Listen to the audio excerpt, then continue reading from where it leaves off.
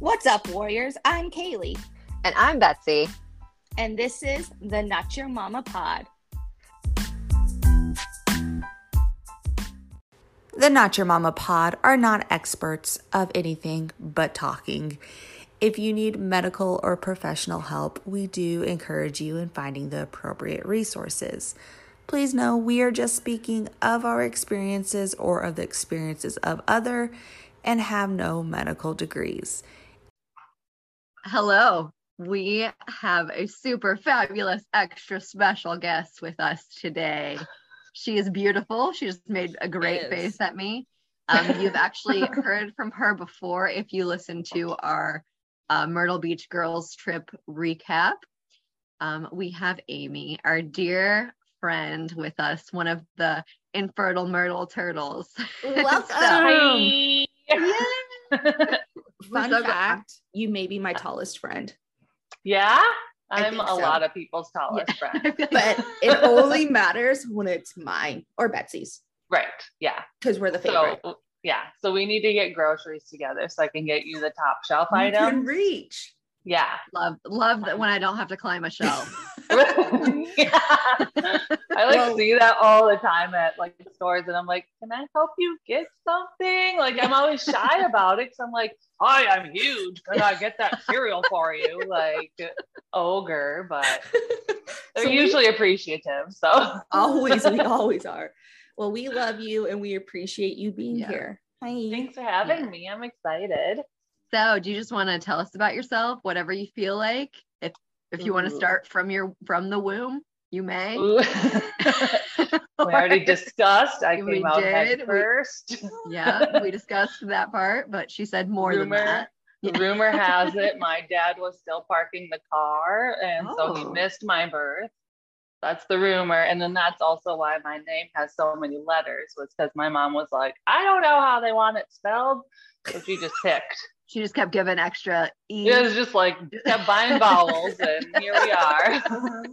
Well, You do have a lot of vowels in your name, I actually. know. Yeah, I thought don't my think I've phone was ever. misspelling it at first because it like took your contact information in, and I was like, that can't be right.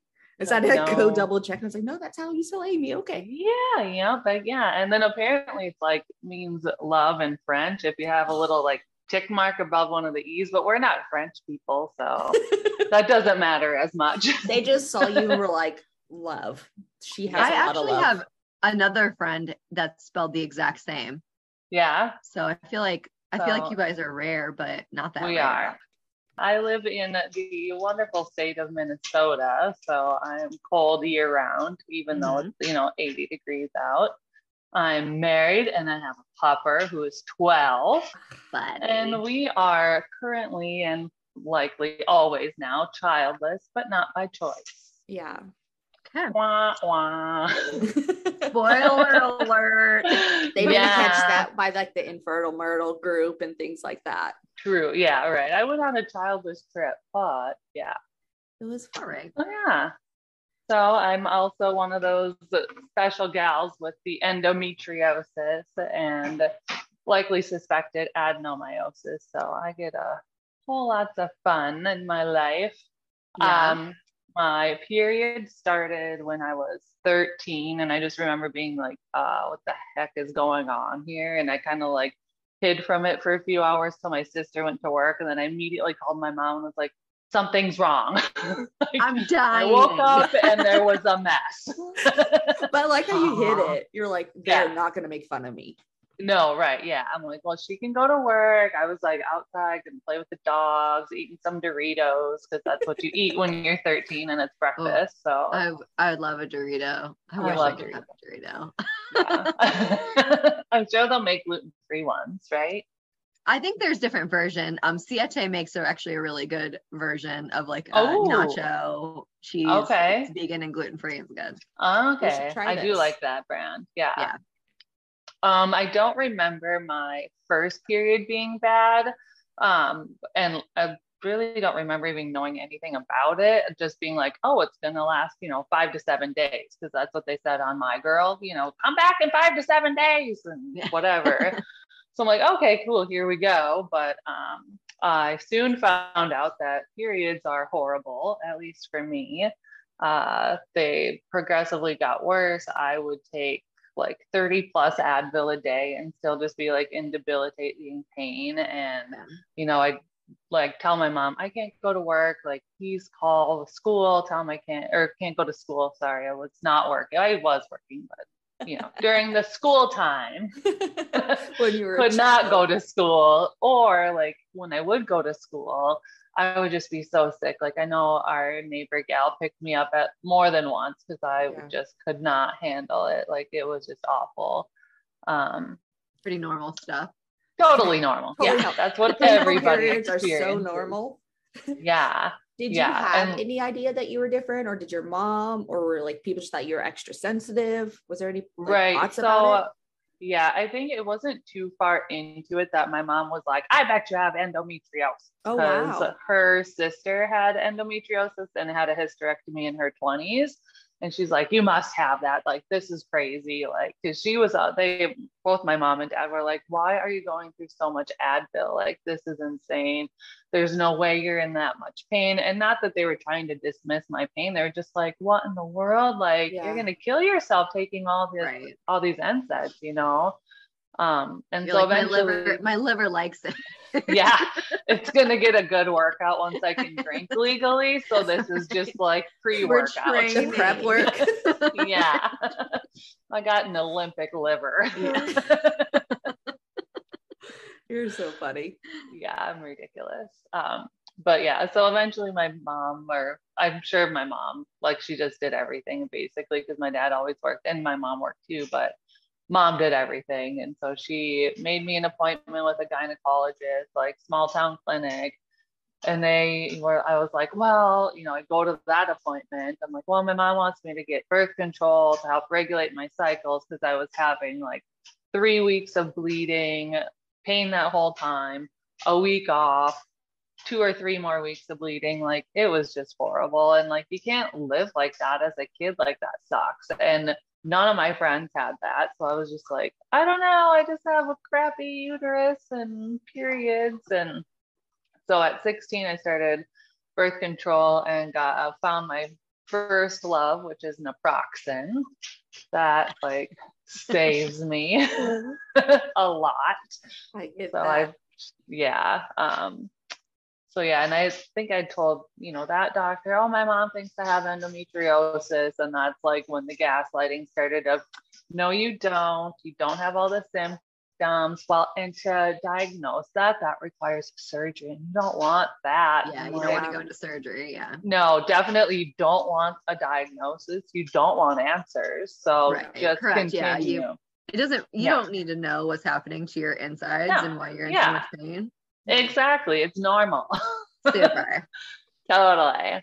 And we haven't hit on enough of how normally when you get to the reproductive age, all they do is talk about pregnancy and your future and hold it on. But I feel like anybody who got the diagnosed or understood endo as a teenager got a lot of gaslighting about like, you don't know yet. You don't know your body. That doesn't happen to you yet. You're not of reproductive age. So I don't really care. Like, there's a lot of weird gaslighting before you get there.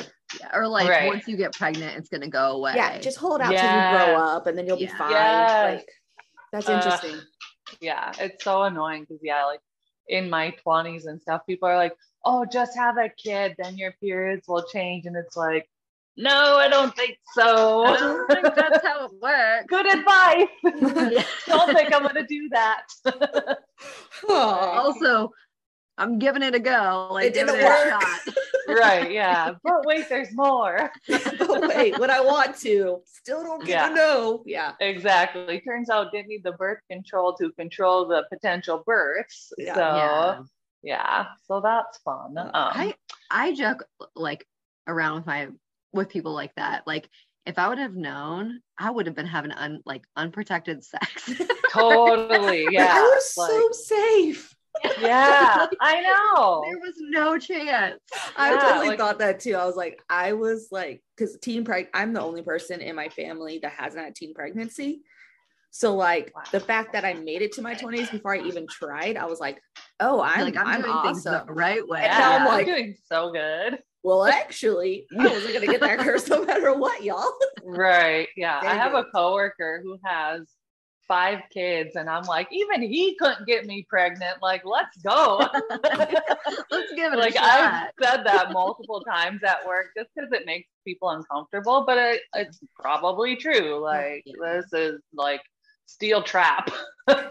Right. The humor we develop dealing with not only a chronic illness, but then one that's like an unspeakable area on our body because we're not supposed to talk about vaginas.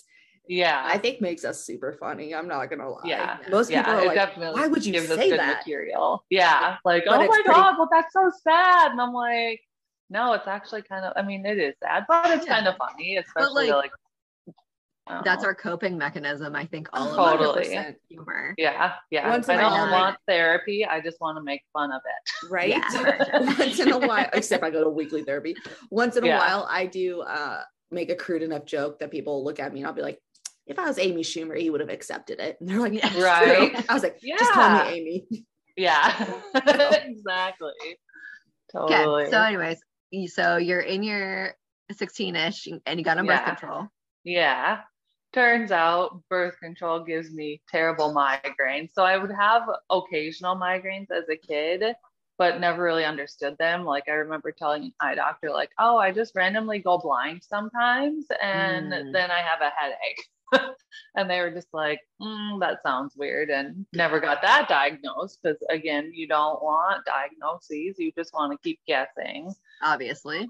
Yeah, totally normal. So birth control gave me basically like weekly migraines, which is super fun, especially when you're, fresh out of college, new job, have to go to work, like is just freaking awful. So then I eventually, because I work at such a big hospital, lots of specialties, lots of people I can go see for any, hangnail or whatever you have, there's a specialist for that. So I saw a neurologist. So then they put me on gabapentin. So then I was taking gabapentin 2 to 3 times a day, depending on the dosing. And then my naproxen for my cramps and birth control so that I wouldn't get pregnant. Let's just keep putting another Band-Aid on it. Just keep covering up. Yes.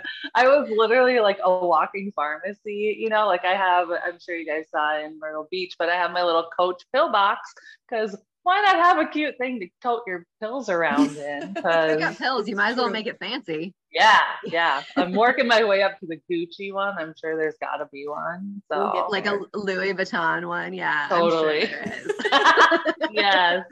That's super frustrating, especially if you being medical. I wonder how frustrating it is to you, but that is definitely like textbook treating symptoms rather than like diagnosing a patient.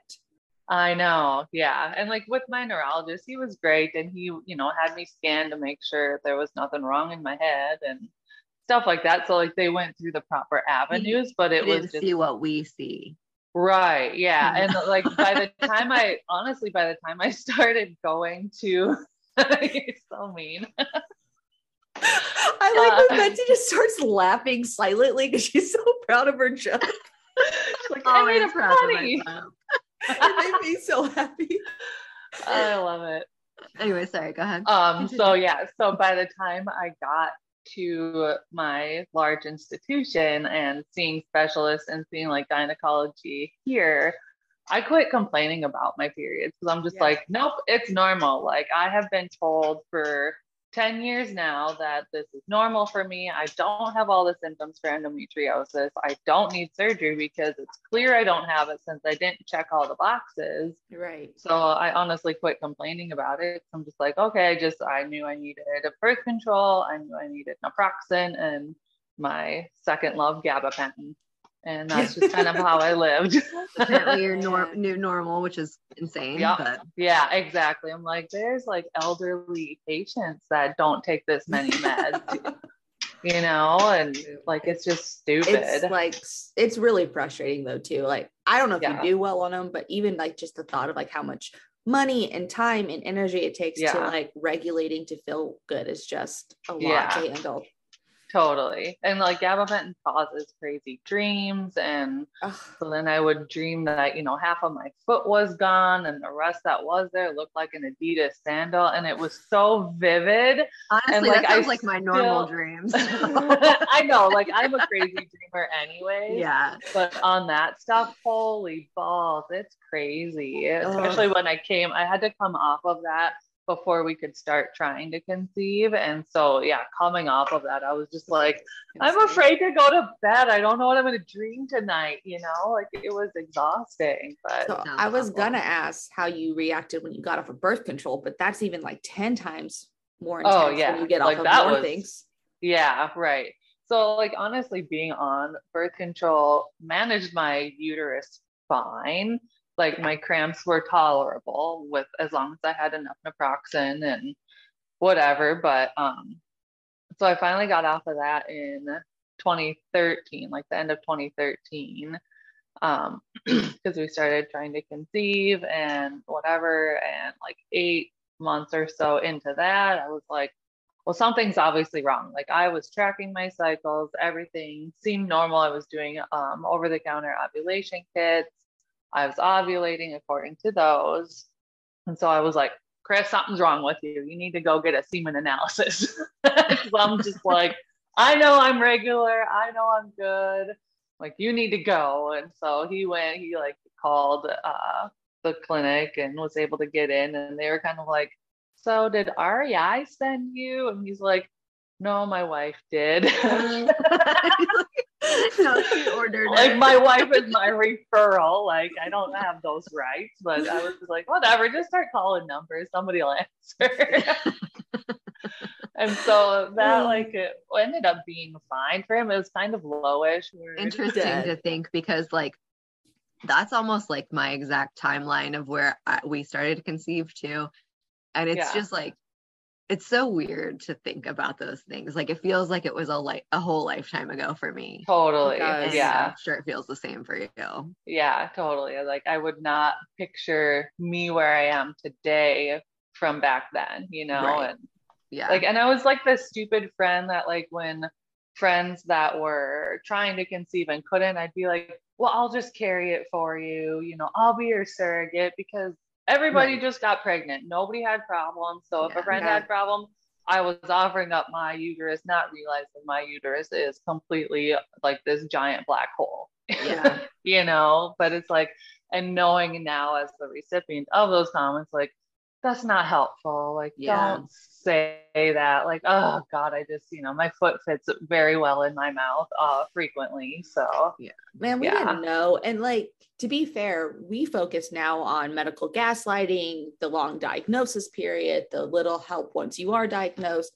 What we never talk about is like, we also have no education as young ladies about what reproductive percentages and chances you have, about miscarriage percentages, about, not everyone becomes a mom, or there could be, I don't think I even knew of anything outside of ovarian cancer when I was little. Like, that's probably about the only thing I thought you could get down there was cancer. So like, there's so much like non-education that we just assume when you want to be a mom, you'll become a mom. Right. Yeah. It just happens. Just get off birth control and boom. Yeah. Pregnant. But and I think like, I didn't know hardly anyone who had any issues either. I mean, like my mom obviously had 6 kids. My sisters all have kids and like, none of them had problems getting pregnant. So it was just like, it wasn't expected for me at all. Yeah. It just blows you away to like look at your family and how many cousins you might have and what they have for families. But also it's very interesting because my mother did have miscarriages, and because of the shame around that, I didn't know they occurred growing up. And then even when I learned about it, it was more of like offensiveness that I was told, and like, I shouldn't know those things happen, but I didn't take it like with a lot of weight. I was just like, oh, she had a miscarriage, but then she had me and it's okay. And now being on the opposite end where I had a miscarriage and I also didn't have a kid to hold in my arms, I was like, oh, well, I wish my mom would have explained that a bit more to me. Cause like, I feel bad. And I also think it would have been a good educational point of like, instead of telling me, hey, Kay, you may have a hard time getting pregnant when you get to that point in your life without any context, Right. Like, oh, well, here's the thing. I had these many miscarriages, and also my uterus was taken from me when I was 30. Yeah. Like, oh, my okay. mom had 3 miscarriages between my sister and I. That's why we're almost 8 years apart, but never, figured out why. And back then it was the, 70s and 80s. So smoking and drinking was normal no matter what stage of pregnancy you were in. So it was just like, woohoo, live it up. And but once we got into like the trying to conceive and doing our IUIs and stuff, she kind of opened up more and was just like, no, I remember when I was having all those miscarriages, just how devastating it was to then see, another pregnant woman and just being like, she actually, for like a 30-second conversation kind of opened up about how awful that made her feel, way back then. And I think back then, people didn't talk about it. Now I feel like people talk about it more, but yet there's still a lot that people don't, let you know. And it's like, oh, you're finally pregnant with a child. And they'll be like, oh yeah, well, I've already had like 3 miscarriages or something. And it's just like, well, why don't you tell us? Like, we'd love to support you through that, And it's, not like I think very it's the much whole not wanting to make people feel uncomfortable is probably a lot of it. Yeah. Well, and people don't talk about it unless they're in the club, unfortunately. Right. You're in the I'm infertile and I'm trying to get pregnant club, or you're in the no kid club. Right. Yeah. Like, it's very open conversation for us, but I still make women uncomfortable when I talk about it when they're like getting to the age that they're starting to try for a family. And right. Like, don't give me that negative energy. And yeah. Like, well, 100%. but it's not like a that. little bit it's of like reality. But if you're going to sit next to me and talk about how you're trying to get pregnant and you're so excited for the future, I should be allowed to also talk about my life. Yeah. Yeah. Or especially when people are like, oh, we're going to have a boy first and then 2 girls. And it's like, just be happy you get pregnant and be happy you have a successful pregnancy and a healthy child. Like, can we just please normalize the real talk? Last side loop, and then I'll have you jump back into your infertility journey. But I was listening to one of my favorite podcasts, and it's one of the top podcasts in the US. One of the male talk hosts. Was it NPR? No, but I do listen to that a lot. You saw my pod list. She's like, oh, and there's the nerd. No, but this guy is like, I think around the 50-year mark and single. And he's like, yeah, when I have kids someday. And I just like, the other day I just stopped mid-sentence and I was like, not only have you not worried about like your ability to have kids as an upper 40s male, but also like, you think it's still gonna happen when I had to come to terms with that in my late 20s. Like, that's crazy. Yeah. But like, all right, so you get there. Ignorance is bliss, I guess. It is. So let's talk about fertility. Chris you sent Chris on your orders to go get tested. Right. I wrote an order. Everything seemed fine there. Oh, my poor husband. Yeah, it was okay. Yeah, he was fine on the lower end, but fine. So I eventually got myself into REI within my clinic. And again, when I met with them, I was just like, well, they linked my chart with my husband so that, because we are a couple, and they're like, oh, okay, well, we see he's low. And based on what you've told us, because I didn't mention my shitty periods, they were like, oh, based on what you've told us, you probably have a luteal phase defect. So they put us both on Clomid. So I took Clomid to help me induce ovulating sooner in my cycle. And then I would do progesterone suppositories post like IUI, gooey fun. And then he took Clomid just to kind of help boost his testosterone. And was your health okay? Because Clomid made me a psychopath. Like, I can't imagine both of us being on it at the same time. Clomid was crazy. Yeah, it made me crazy. It didn't make Chris crazy at all. Okay. He was fine on it. But yeah, like I would be like rage cleaning 1 minute and bawling the next, and like night sweats and hot flashes during the day. Really bad. And, I didn't take Clomid because I was not proactive in my infertility the first couple of years because I was in denial. And then I got pregnant and miscarried. So then I'm high risk. So I can't have Clomid. Okay. So I never went through it. I have never once heard one person say they were like normal on it. No, yeah. And I was on even like a lower dose too, because I think my hormones all tested fine. And then like it would, boost my ovaries. And so I was at risk for being octomom because my ovaries were just like, and like plumped up like the biggest chicken you've ever seen. And they would be like, every time I go for an ultrasound follicle check, they'd be like, I don't know if we'll do our IUI this, cycle because you have so many large follicles. And I'm like, listen, the symptoms I'm describing to you, which is, pain in my pelvis, like fullness, just feeling like crap, plus like the mood swings and whatever. I was like, this is my normal, like this is my normal ovulation pain. I don't feel like these 8 follicles are any different than my 1 or 2 I probably do naturally. And so we had to end up skipping like 2 we did 4 total IUIs, but 6 total medicated cycles just because like ovulation predictor kits failed a couple times and whatever. So but none of those passed. And so then none of them led to a pregnancy. And so then in like early 2015, they're like, okay, well, your next step is IVF. And of course I bawl because I'm like, no, I don't want to do IVF. I even asked that consultant at that time who was like in his 60s, ready to retire. I was like, can I do one more IUI with your sperm? Maybe your sperm are better. And he was just like terrified, like, why do you want my old sperm? Listen, there's a documentary that obviously that works. Guy did it. Yeah. Yeah. Right. Yeah. That dude in where was he at? Illinois? Something like Somewhere? that. Ohio. Definitely Midwest vibe. Total Midwesterner. Yeah. No, like, and it was just like, I don't know, I'm just an idiot when it comes to being at the doctor because I'm there to entertain but also learn. So he declined the offer to contribute to our IUIs. He said thanks, but no thanks. Which is good because he was like 5'8" and I wanted to have taller children. Like, we can't have short children. How do you even know? I don't know. You just know. You just know when it's right. So did you went to IVF then?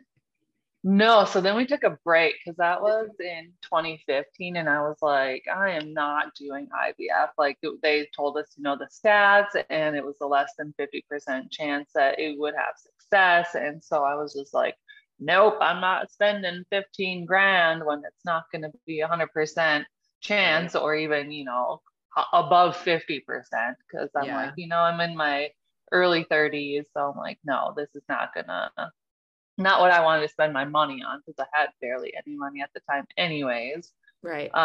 So then I didn't get back on birth control. I just kind of stayed as I was, but then my flow got worse. My cramps got worse. Like I basically got to the point in 2019, so 4 years later, where I was just in constant pain, like daily pain. I could barely function. Like I would go to work, but I was just popping pain pills like all the time. Naproxen, nothing good, but still Naproxen, my buddy. But then one of my friends that was working with one of the REI MDs at work, and she was like, I can probably get you in to see him. And I'm like, dude, I don't want to see another doctor. Tell him about my crappy uterus and have him be like, nope, like dismiss me again. Like, been there, done that. It's been 20 years. I'm sick of that, And she's just like, no, that's not what he's like. Like, it's fine. He's so great with patients because she worked in the clinic with him. And so she was just like, well, what's your clinic number? I'll get you set up. And so she did. And we were actually on one of our vacations when they called. And so I was like, well, I'm not going to answer. I'm on vacation. Right. And I was fully intending on like not even calling back to make an appointment. So I'm like, no, they're not going to listen. I know how this goes. Been there, done that. Yeah. And so then we get back from vacation and they call again, like, yes, we've been trying to get a hold of you and we'd like for you to schedule an appointment. I'm just like, ugh. So I was like, okay, fine. I'll call and I'll make the appointment. It'll probably be like 6 weeks out. I'm going to cancel it before the appointment shows up because plenty of time to, fear it and stress about it and then cancel it. So I call like after our vacation. I'm like, oh, we just had a cancellation, so you can come in 2 days. And I'm just like, I even told the receptionist, and I'm like, no, that doesn't give me enough time to stress about it. I'm like, I need time to stress. And she's just like, no, she's like, I think you should do it because otherwise it'll be a few weeks. And I was just like, that doesn't even give me time to back out. Like, that's literally like, you make it. Like, I'm committing to it. Yeah.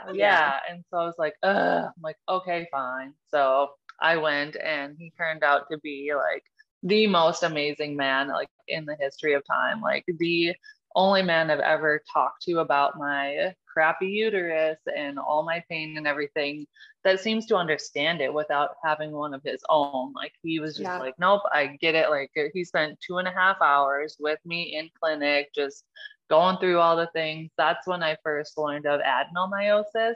Yeah. And I had told him too, like when I got there, I was like, all I've ever been told is I have dysmenorrhea, and I hate that word. Like, please don't tell me I have dysmenorrhea, because it's a nothing word. It means you have a painful period, but that doesn't give you a reason why. So I'm like, don't use that word. And so he's just like, well, he's like, I might have to. And so he was like, okay, educated me on endo, adeno, and then he's like, and then there's the D word. And I'm like, no, don't tell me I have that. And he was also kind of skeptical based on my symptoms. Like, I don't know that you have all the right symptoms, but it's like, I'm willing to put you through all these tests because there's pre-surgical tests I had to do, and then I could schedule surgery. And so then that was only a month out, and I was like, that doesn't give me enough time to stress about this. And he's just like, well, I have a date, every 2 weeks you can get in. And I'm just like looking at him, and he's like, just do the first date. Like, basically these people are just telling me when to come. I'm like, thanks for making the decision for me. So you found this doctor who's going to listen to you. Finally, he's spending some time with you, explaining all of these things about endo, adeno, dysmenorrhea, which you didn't want to hear anymore. Yep, the D word. So what happened next? So then I scheduled my surgery and had that in April of 2019. And that ended up being about 3.5 hours. And he found endometriosis throughout my pelvis on right and left sides. All the adjacent organs were not affected. So it was not on my bladder, not on my rectum, none of that. But he was able to resect everything that he could find. And he suspected then at that time that, likely I have adenomyosis, because he said my uterus felt really boggy to him. Like, when he kind of would poke at it with his instruments or whatever, that it kind of like left an indentation and then slowly kind of filled back up. And so I was like, oh, so more like a wet sponge versus a balloon. And he's like, exactly. Like, you poke a wet sponge, it's squishy, but your uterus is supposed to be like a nice, firm, juicy organ. I've never heard that before, like how that could kind of lead to that assumption of adenomyosis. I've never heard anybody say that. So that's kind of like the way they can assume that you have it. And then also too, he had said pre-surgically that, if we remove all of this stuff, or if we find endo, we remove it, but it doesn't get rid of your pain, then likely your pain is caused from adenomyosis if we suspect that.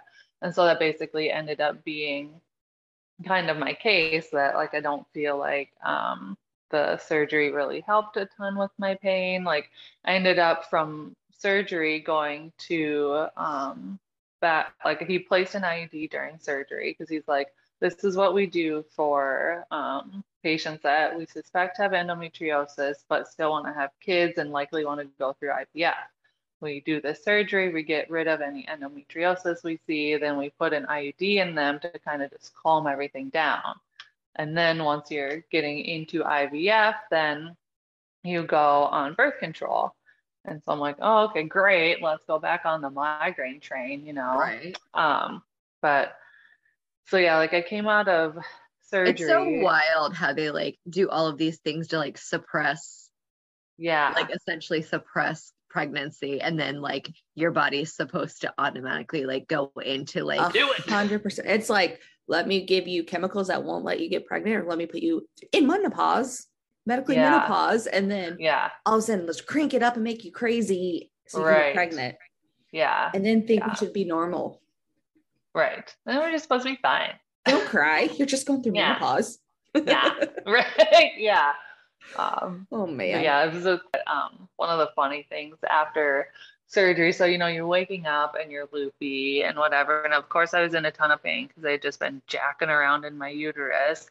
And like I had known beforehand that, oh, if I wake up with 3 incisions, they didn't find anything. If I wake up with 4, then that means they did work, because he makes like this little accessory incision to do more work through. And I asked the nurse that was like taking care of me post-op, like, how many incisions do I have? And she was like, 4. And so like that should have clued me in that, oh, this is going to lead to my diagnosis, but it didn't, because of course I'm doped up and in a ton of pain. So I just kind of laid there and slept for a while. And eventually he came in and was like, okay, well, here's the pictures I took during your surgery. And he's like, we found endometriosis. And I literally was like, I fucking told you so. And like, I literally was just like, yelled it at him. And he was just like, okay, well, so here's where we found it. And then I started like looking between him, his resident, and Chris. And I was just like, I'm not crazy. I'm not crazy. I'm not crazy. Like, it was just one You're of like, those I've things. literally been thinking this since I was like 16 or whatever. Yeah. For 20 years, I have been told I don't have all the symptoms. I don't have all of this.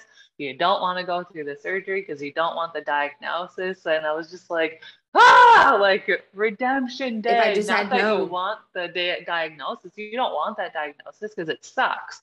But to finally have that answer to like years of pain and years of cramping, years of planning my life around, am I going to have my period then? Can I go on that trip? Like, also like, it feels validating. I know, it's like the I gaslighting. It's the gaslighting. They've been telling you that you're weak and you're crazy for years. Yes.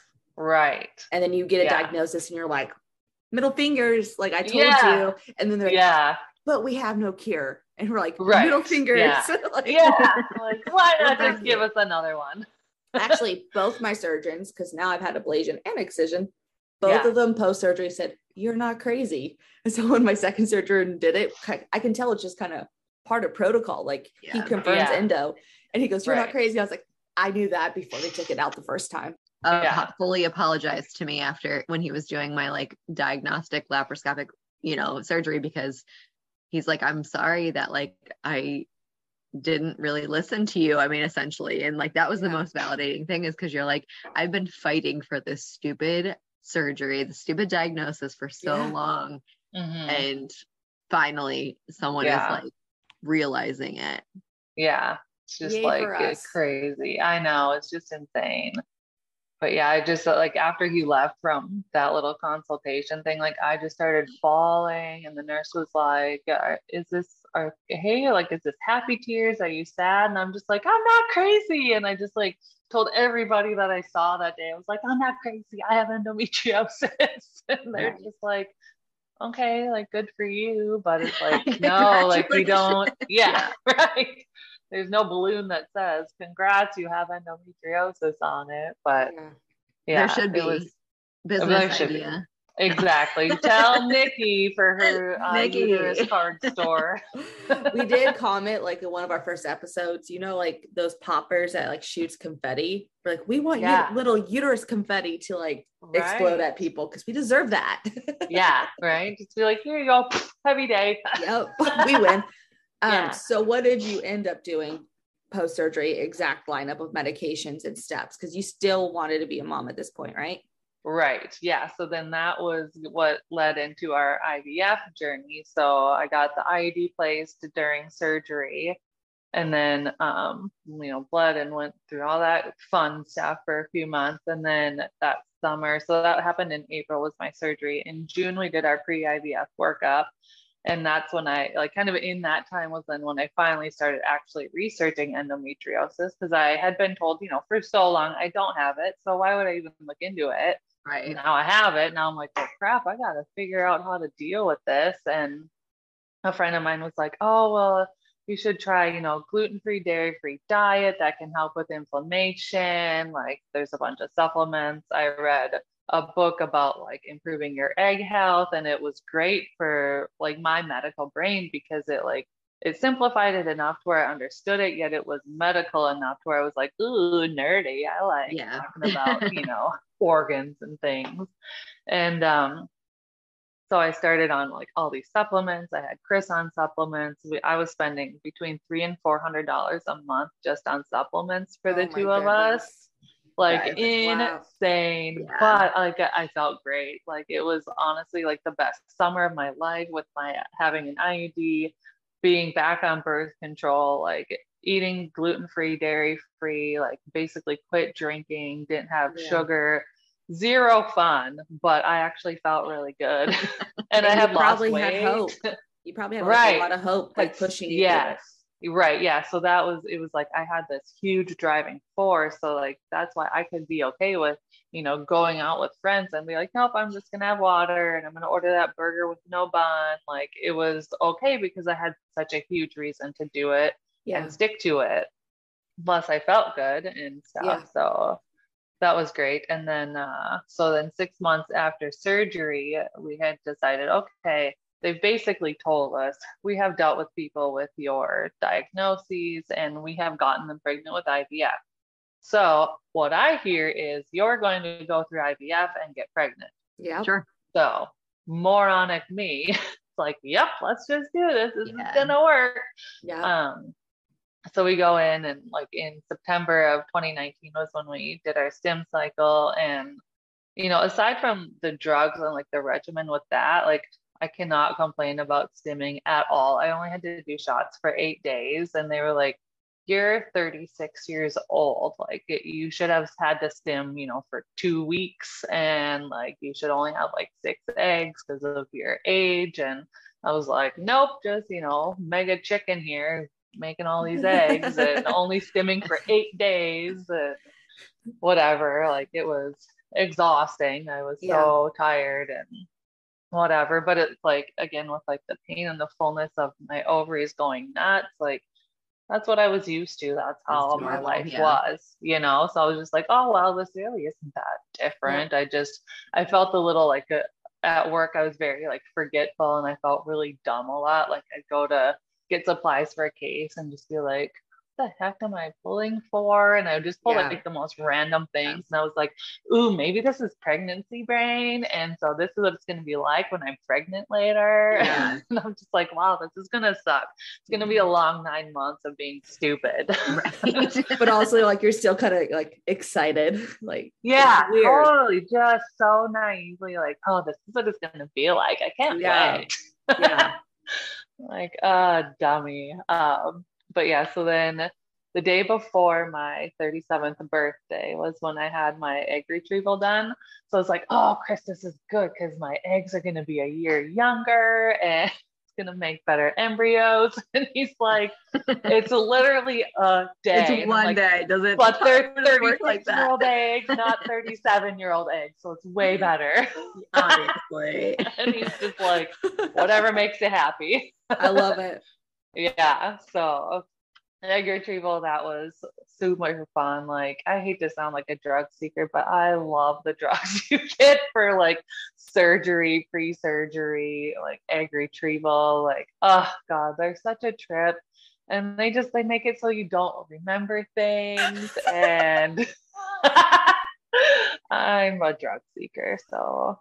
My body does not do well on drugs. So I've never experienced this. Feeling. No, I'm horrible. Yeah.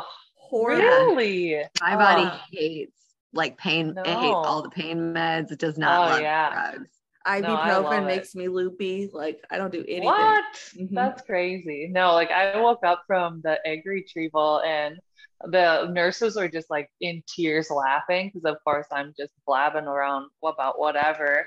And finally, like the more I came to, I was like, you guys have to tell me what was so funny. And they were like, well, you kept saying that you were going to drive home because Highway 52 has 3 lanes, so you have options. And I'm just like, yeah, that sounds like me. Yeah, that sounds right. Yeah. Like, I can drive, guys. It's fine. Oh, Lord. Like, that's pretty funny. Yeah. I was like, just tell Chris to bring me the car. I'm going to drive home. Like, I'm just a crazy drunk that's just going to go drive. But Don't drink and drive, or do propofol and drive. No drugs and driving. No drugs and driving. But yeah, so we got 12 eggs that yielded. We ended up doing genetic testing because that was recommended by our physicians because of my potentially unstable uterus. So they were like, well, it's best to kind of rule that part out so that if you go through a transfer and it fails, they don't have to question, was it genetically normal or not? We know that ahead of time. So we're like, okay, sure. What's another $3,000? Here you go. So we did that. And so from 12 eggs, we got 3 blastocysts, which were tested. And then of those 3, 2 were normal and 1 was not normal. And you could find out at the time what the gender is of the embryos, but we're like, no, we're going to find out in the delivery room because this is going to work. So we didn't find that out, but we had, kind of left it. So obviously the team knows, but they know that we don't know. And then kind of during that time from September until November, which was when our first transfer was, I started doing acupuncture. So now I'm doing, $300 to $400 a month of supplements, acupuncture, chiropractor, like all the things, literally just here's all my money because this is gonna work. Can you imagine just being these people who just go and have sex and get pregnant? No, and spend I was $0? Like, also, yeah. this like, is why where's the heroin and the meth? Because that's clearly more effective than this medicated IVF stuff. Yeah. Well, and I also think this is why they should be more upfront with your chances, like your percentage chance, because even though IVF and all that process is insanely expensive, most people are having outrageous bills outside of it. Right. And like, if you have a 10% chance at a successful pregnancy, is that worth it? Right. I don't think anybody like assumes that you may not become pregnant or know how little your chance is. Right. Yeah. And like they tell us, at the visits or whatever, like, oh, well, if you get, 10 to 12 eggs might yield you maybe 1 embryo. So we were like, okay, well, we got 12 eggs and 3 embryos. So we're winning. We're good. Yeah. Obviously, like this is our sign. But it was not. So we did our first transfer at the end of November, and kind of during that time, I had started thinking, oh, it'll be fun because we're going to get our first transfer done before Christmas. So by Christmas, we'll know that we're pregnant and we'll have already had our heartbeat ultrasound. So I was like, genius idea for a Christmas gift. I started making a Shutterfly book of like that we would give to my parents and Chris's parents. Like, here's how, we're pregnant, surprise. And here's how this happened, because you don't do that when you just are normal and have sex. Right. Nobody wants that book. No. But someone might. There might be a market. Somebody might. Yeah. Here's some hot tips. Head down. But yeah, so I started kind of, I just made this Shutterfly book. I had all these pictures I had taken during appointments, and also it was really therapeutic for me too, because it's just like a nice journal to have now, like looking back at it and stuff. But so we did our first transfer November 22nd, and the blood test was December 1st, and that was negative. Shocker, surprise. And that was just like incredibly crushing. It was like I had felt like we'd gone through Thanksgiving when during this whole like 2-week wait, and so I was like, oh, okay, like I'm at Thanksgiving and I'm basically pregnant because I have this embryo that's genetically normal, so it's gonna stick, and there's no way this isn't gonna work. And I kind of had to fib on, oh, why is there a timer going off? Just got to go pop some pills, and why aren't you drinking? Like, you're always kind of the lush here. And it's like, oh no, I'm just going to have some warm water. Yum. Yeah. Totally the trendy thing now. But yeah. Did anybody in your extended family know you guys were doing IVF, or is it really hush hush? Okay. That was hush hush. My coworkers all knew because it's like, well, I basically live with them. So they were all very much in the know, and like the closer friends that I have knew. So I could, had people to talk to about it, but like I didn't want any of our families knowing because we were going to surprise them at Christmas. So Yeah, right. surprise. But yeah, so then we saw like on my portal that day on December 1st that it was negative, and I was just like a mess, and Chris was a mess, and he was just like, it's okay, you know, we have one more, and I'm just bawling, and it was just horrible. And it had gotten to like a point, like I was so depressed after that, like that first week after the failure, I just felt like I was just in this dumpy state. You know, I hated my body. It had totally failed me. I had done everything right. I'd done what all the books say to do. I'd done what all the physicians said to do. I did everything right, and my body still failed me. And I literally cried for like an entire week, and I was so sad. Like I was like, I fully understand why people take their lives. Like if you are in that dark of a spot for whatever reason, like I get it. Like I would do anything to get out of how crappy I felt about life in general and whatever. And I was just like, nope, like I finally get it. And it's like so depressing, you know, to think about, like, oh my God, like but that's just how sad it is, you know. And I think what's hard for people when it comes to failed pregnancies or miscarriages is we don't have the education beforehand, and so we don't know that this, like we aren't well enough informed to know this is a possibility, and you're told to bet on hope. Like if you don't hope, you're the issue. You have to keep positive, and so you're blindsided. So when it doesn't happen, we immediately go, I'm the issue, I'm broken, I'm cursed, instead of going, my body's not the body to do this, or whatever it may be. Right. And second of all, what people who haven't thought they were pregnant, lost, you know, ended up with a negative test, ended up with infertility, had a miscarriage. What a lot of people don't understand is you're not even mourning just that situation. You're mourning the years of trying. You mourn the process. You mourn the actual excitement with that pregnancy. And then you mourn the future dreams you have. And it's so much emotion when you're not ready for it. It's really hard. It's horrible. Yeah. Like there's just a whole life that just goes with that, you know. It's like, oh, okay, well, I guess, you know, I had told one coworker, like, oh, I just feel like this must be how bad a miscarriage feels, you know, not having had one. And she was just like, well, you basically had one. Like it was life that was put in you that did not stay. And I was just like, oh my God. But yet, like, post to all that other stuff, I was like, but do I really fit into this whole, like, I suffered a miscarriage thing? Because it's like there was no positive pregnancy test, so you know. Frustrating, because I think I don't know if it's society or we self-judge. I really don't know. It may be all like this internal pressure we put ourselves, but like, even though I miscarried, I always had like fear of, well, I didn't miscarry third trimester, or I never had a child in my arms, or I didn't miscarry during birth, right? Like there's always like the person you think that deserves that title. Because you have not been shown the kindness and the empathy that you deserve from the jump. So I often feel that way because I didn't go to do IVF. I'm like, do I actually fit in with like an infertility community? Because maybe I didn't try hard enough. Like people have done a lot more, have spent a lot more money. So it's just like, I think you do that no matter what your situation is. Like you're like, somebody has it worse. Somebody is way worse off than I am. And then we feel like we're alone and no one understands because no one talks about it. Right. Yeah. No one's gone through this. I'm the only one. Yeah. It's awful.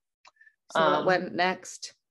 So after that, we had an appointment like a couple weeks later that we call the WTF appointment, where you just kind of figure out like, okay, so what went wrong here? And the ironic part with that was they were like, well, maybe the genetic testing was wrong. And I'm just like, you jerks. Like we paid an extra like $2-3 to have it genetically tested to rule it out. And now is when I'm finally hearing that, oh, well, that could have been wrong. And it's like, but I thought that was like the only thing that we had going for us was this was normal. So obviously something else was wrong. And they're like, well, no, there's still like a 10% failure rate on that. And I'm just like, why? You know, like, I feel like there's a lot of things that, I mean, were you worried about other embryo at that point too then? Like, well, yeah, and or maybe just like the state of my uterus, because then I was like, well, I think we need to do an ERA cycle then, because I'm like, we need to, test that and see what my receptivity is.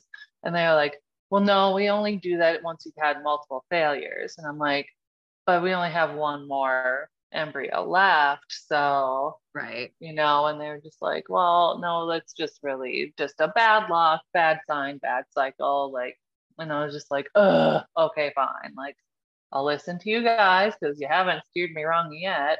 Bye. So we went into our second transfer and did that one in end of February of 2020. And I just like mentally, I was not ready for another transfer. So like within 3 months, you did both of them? Yeah. That's a lot. Yeah, it was a lot.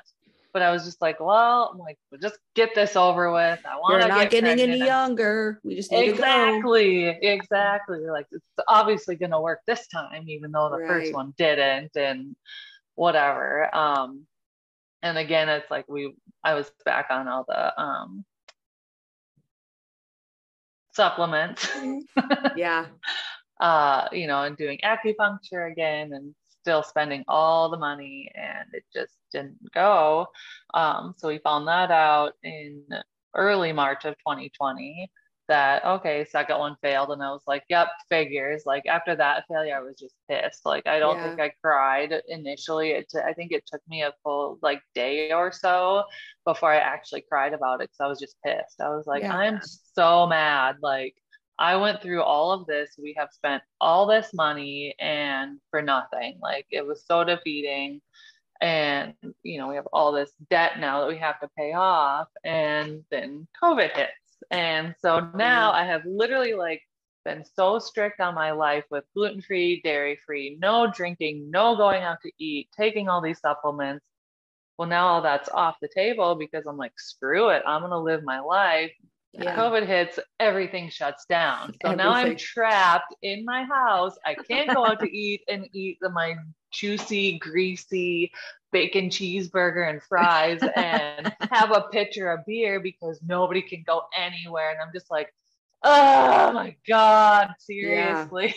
It was just like the worst timing ever, like just horrible. Yeah. So that was not great.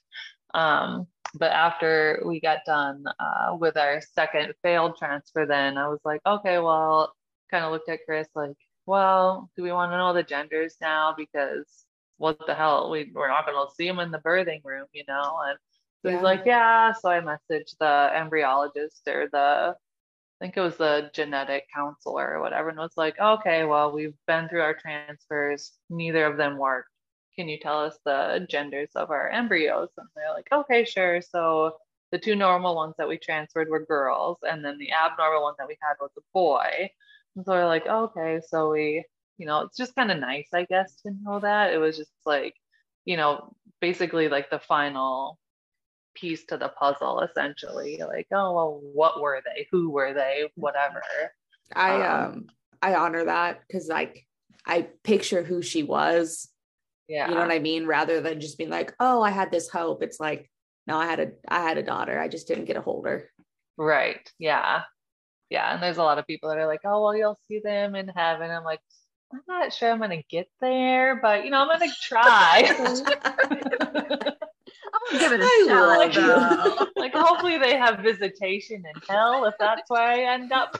I do. I do kind of hate when people say that though. Like, I know they mean it as a comforting thing, but that right again plays in the storyline. Oh, so I'm not good enough now. I'm cursed. I'm a sin.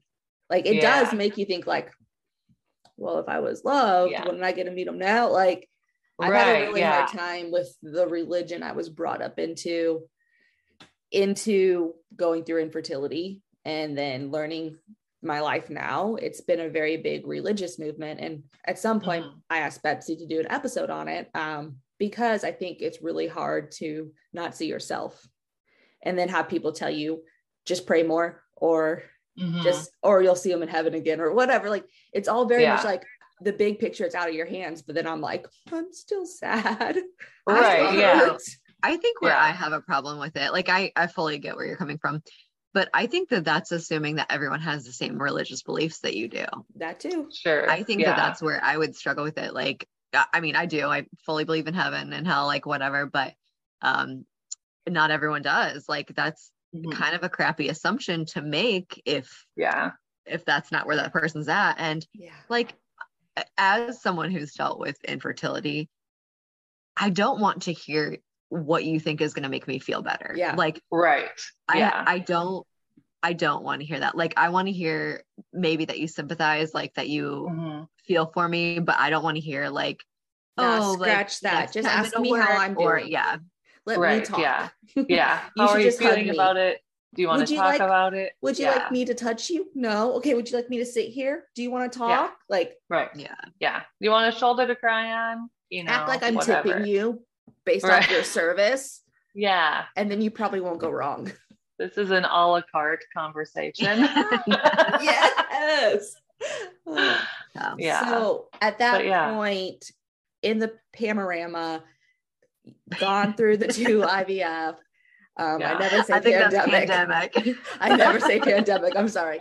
That's what you mean. I was just like, I'm gonna go with it. Like, I saw Betsy's recognition, and then I go, yeah. Most people don't know I don't say pandemic. So in a really wide photo. At one time, I'd be like, in the pineapple phase of our life, like whatever. In the P word, you went through your IVF transfers. They weren't successful. You decided to live life again. Had you yet groped mentally with the concept of like infertile or not having kids ever? Or were you still just like, okay, that didn't work? Basically we got done with that. And I was like, we can't afford to do this. Like financially cannot afford to do it. And emotionally at that time, I was just like, I cannot go into it with even half a heart of hope because it's already gone to crap twice now.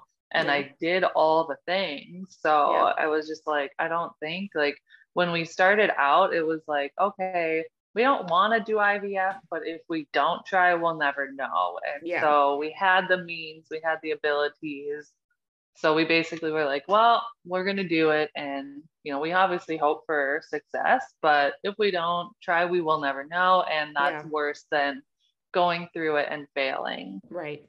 But obviously initially, like going through the failures was horrible and it took a long time. And like, I was so lonely initially because I was like, there's 0 like failure stories out there. And so like searching forever, like on Instagram and stuff, just to find anybody that was like, oh, because we've talked about, or other people have talked about the different hashtags of, you know, childless or infertility. And like, they're all still like, oh, a success story. And it's just like, like I have no success. Why am I the only failure? You know? And so that's when I started finding different accounts online. And like Nikki and I had already been friends, and I know she talked on her episode because I think she had her hysterectomy when I was going through IVF. And she kind of mentioned that, well, I don't know how I would feel if this, you know, internet friend of mine now gets pregnant and I'm obviously not going to get pregnant because I have no uterus. And just hearing her say that, I was like, oh, like, I'm sorry, but like, you're welcome because I failed. So we can stay friends. I even still have a couple people I follow on the IVF journey, and like, I'm scared every time they post an update. I don't think I have jealousy or I would be hurt if they got pregnant, but like, I'm just waiting for the other shoe to drop and like to catch them. And I'm like, that's so unfair. But because all I saw was success, now I feel like I'm just like this parachute that wants to save everybody when they fall. Mm-hmm. Yeah. And I had people that I was like psycho buddies with, and well, we're transferring on the same day. And oh, I can't wait to tell you about my beta. And then, you know, I would message them like our beta was negative and their beta was positive. And okay, 2 weeks later, oh, there's a heartbeat, or oh, surprise, it's twins. And it's just like, Jesus, you know. And so I honestly, I think I muted almost everybody. So I was all of those people that I had psycho buddied up with. So I was like, I can't, like, this is too much in my face, like your bump updates. And then once you have your kid, like, nope, like I'll, like most of them, I don't even remember what their handles were. So I can't even like stalk them now to be like, did they have like a major blowout and there's poop everywhere? Cause that would make me feel better. No, it's hard because no one talks about that side beforehand. Yeah. So that's when I found you guys. I think Betsy probably first. And I was just for sure. I was late to the game. I was hanging out in the endo space until I found Betsy. It's weird for me to get to this point of the podcast and my community and my friends, because I wasn't ever willing to say infertile, even when my heart knew I was done trying. Sure. I didn't know I should, or I could, or I should start coping with that. I was just still so caught up on my failures. And then I started connecting with cool people like Betsy and seeing people like own it and talk about it. And I was like, oh, I'm already doing this in the chronic illness space. Let's be my authentic self here. Right. So it's hard, but I got pulled into this cool gang by B. She had really cool friends. And then I was like, love me too, please. Anyone, I will welcome everyone. You're amazing. We'll put limits on our friendship. So grateful. We'll put limits on how many people she can like, so that way we don't get bumped out. So like, we'll have a meeting after this where we'll set the quota. Okay. Yeah. I think I know who's off the list first. I did tell Amy that the rule was she couldn't like Kaylee more than me though. So that was we all have that rule within like our turtle group. Like, well, like Nikki, like you better love me most. Friends. Yeah. It's funny like, though. Amy I know you live close to me, but she still text me on the side and be like, I'm gonna be your favorite. Yeah. She's like, I am. Like, I'm everyone's favorite. I was like, okay, Amy, I love you. Yeah. Oh, God. That's how I knew I'd like you, though. I was like, this smart ass. We're going to be friends. Total so smart ass. Almost out of time, but so let's like, where are you at with your life now? What do you feel? How do you feel? So now we're just living life. We are childless, child-free, whatever, planning trips. And honestly, there's probably, every few days there's something that happens where I'm like, thank God we don't have kids. And it's like, it's so weird to have gotten to that point, knowing how deeply depressed I was after that first failure, to now get to this point. Like, if you would have told 2019 me that, oh no, you're gonna fail both, but you're gonna be okay, I'd be like, no, I'm gonna go into the poorhouse and I'm gonna panhandle until I get a child, and it's just like, nope. Like, I mean, it's still, there's hard days, there's hard interactions, society, whatever. As far as like my endo and or questionable adeno, I did get an IUD placed a month ago, so I am managing life with that. And I feeling better at all, or I don't know. I'm not sure. Like, the placement of it was really traumatic, and so if I do have it changed out before I have a hysterectomy, I'm going to have to do it with sedation, because there's no reason for me to put myself through a like experience with that again, because the placement was pretty horrible. But I got through it, and I was really proud of me afterwards that I didn't pass out, I didn't bawl, I didn't freak out, and we were able to get it in. But I don't know, there's like a new pain associated with that. And so I have an ultrasound set up for like mid-September to check the placement, which I'm like, okay, well, in my head now, I'm like, so it's already eroding through. So by the time I have my ultrasound, it's going to be completely in my bladder now. Like, that's great. But that's called anxiety. That we learned. Called being, hypochondriac, because I've seen all the things in my line of work, and I know all the worst case scenarios because it happens, and we've experienced them. So I have one last question for you. First, I want to say thank you for coming on the show, because I think your story is really important. It's one I resonate with, but I think people should hear more about like how bad you can get and how low you can get and how then you can be okay. Yeah. So thank you for sharing and being so upfront and open with our team and our friends here. But because that's my thank you, my last question for you is, what would your advice have been to Amy at the beginning of her infertility process? Oh, deep. So deep. Yeah. What would I have God. What do you wish you would have been told? And granted, you had hope then, right? You wanted to be a mom. Right. What do you wish somebody would have told you? I feel like I wish I would have known about more failures so that when I got to the failure, I wouldn't maybe have gotten as deeply depressed. Yeah. You know, like I just wish, and like I know, I'm sure they told me, like I've said, but you just don't hear it. Yeah. And I almost feel like there should be more like pre-IVF therapy, not the, oh, well, now that you've been through this traumatic, horrible experience, now let's talk about it. It's like, no, counsel me beforehand so that when, you know, stuff doesn't go right, I know I have coping mechanisms. I'm not just going to sit on the couch and bawl and use my dog as my tissue and get tears all over it, you know. But well, thank you. I think that's one thing that we need to add to the conversation. Yeah, gonna get like mental health pre-counseling, whatever. Yeah, would have been huge. And I know I still probably should go to some type of therapy to get through it and like just kind of like close that chapter. But I'm stubborn and I don't want to feel my feelings like Betsy. We'll like I think that we're pretty much the same. We'll get there. So. You guys are my friends now. Yeah. All right. Well, thank you. We love you so much. Love you guys so much. Yeah. Thanks for having me. You're amazing. Yeah, your guys are amazing.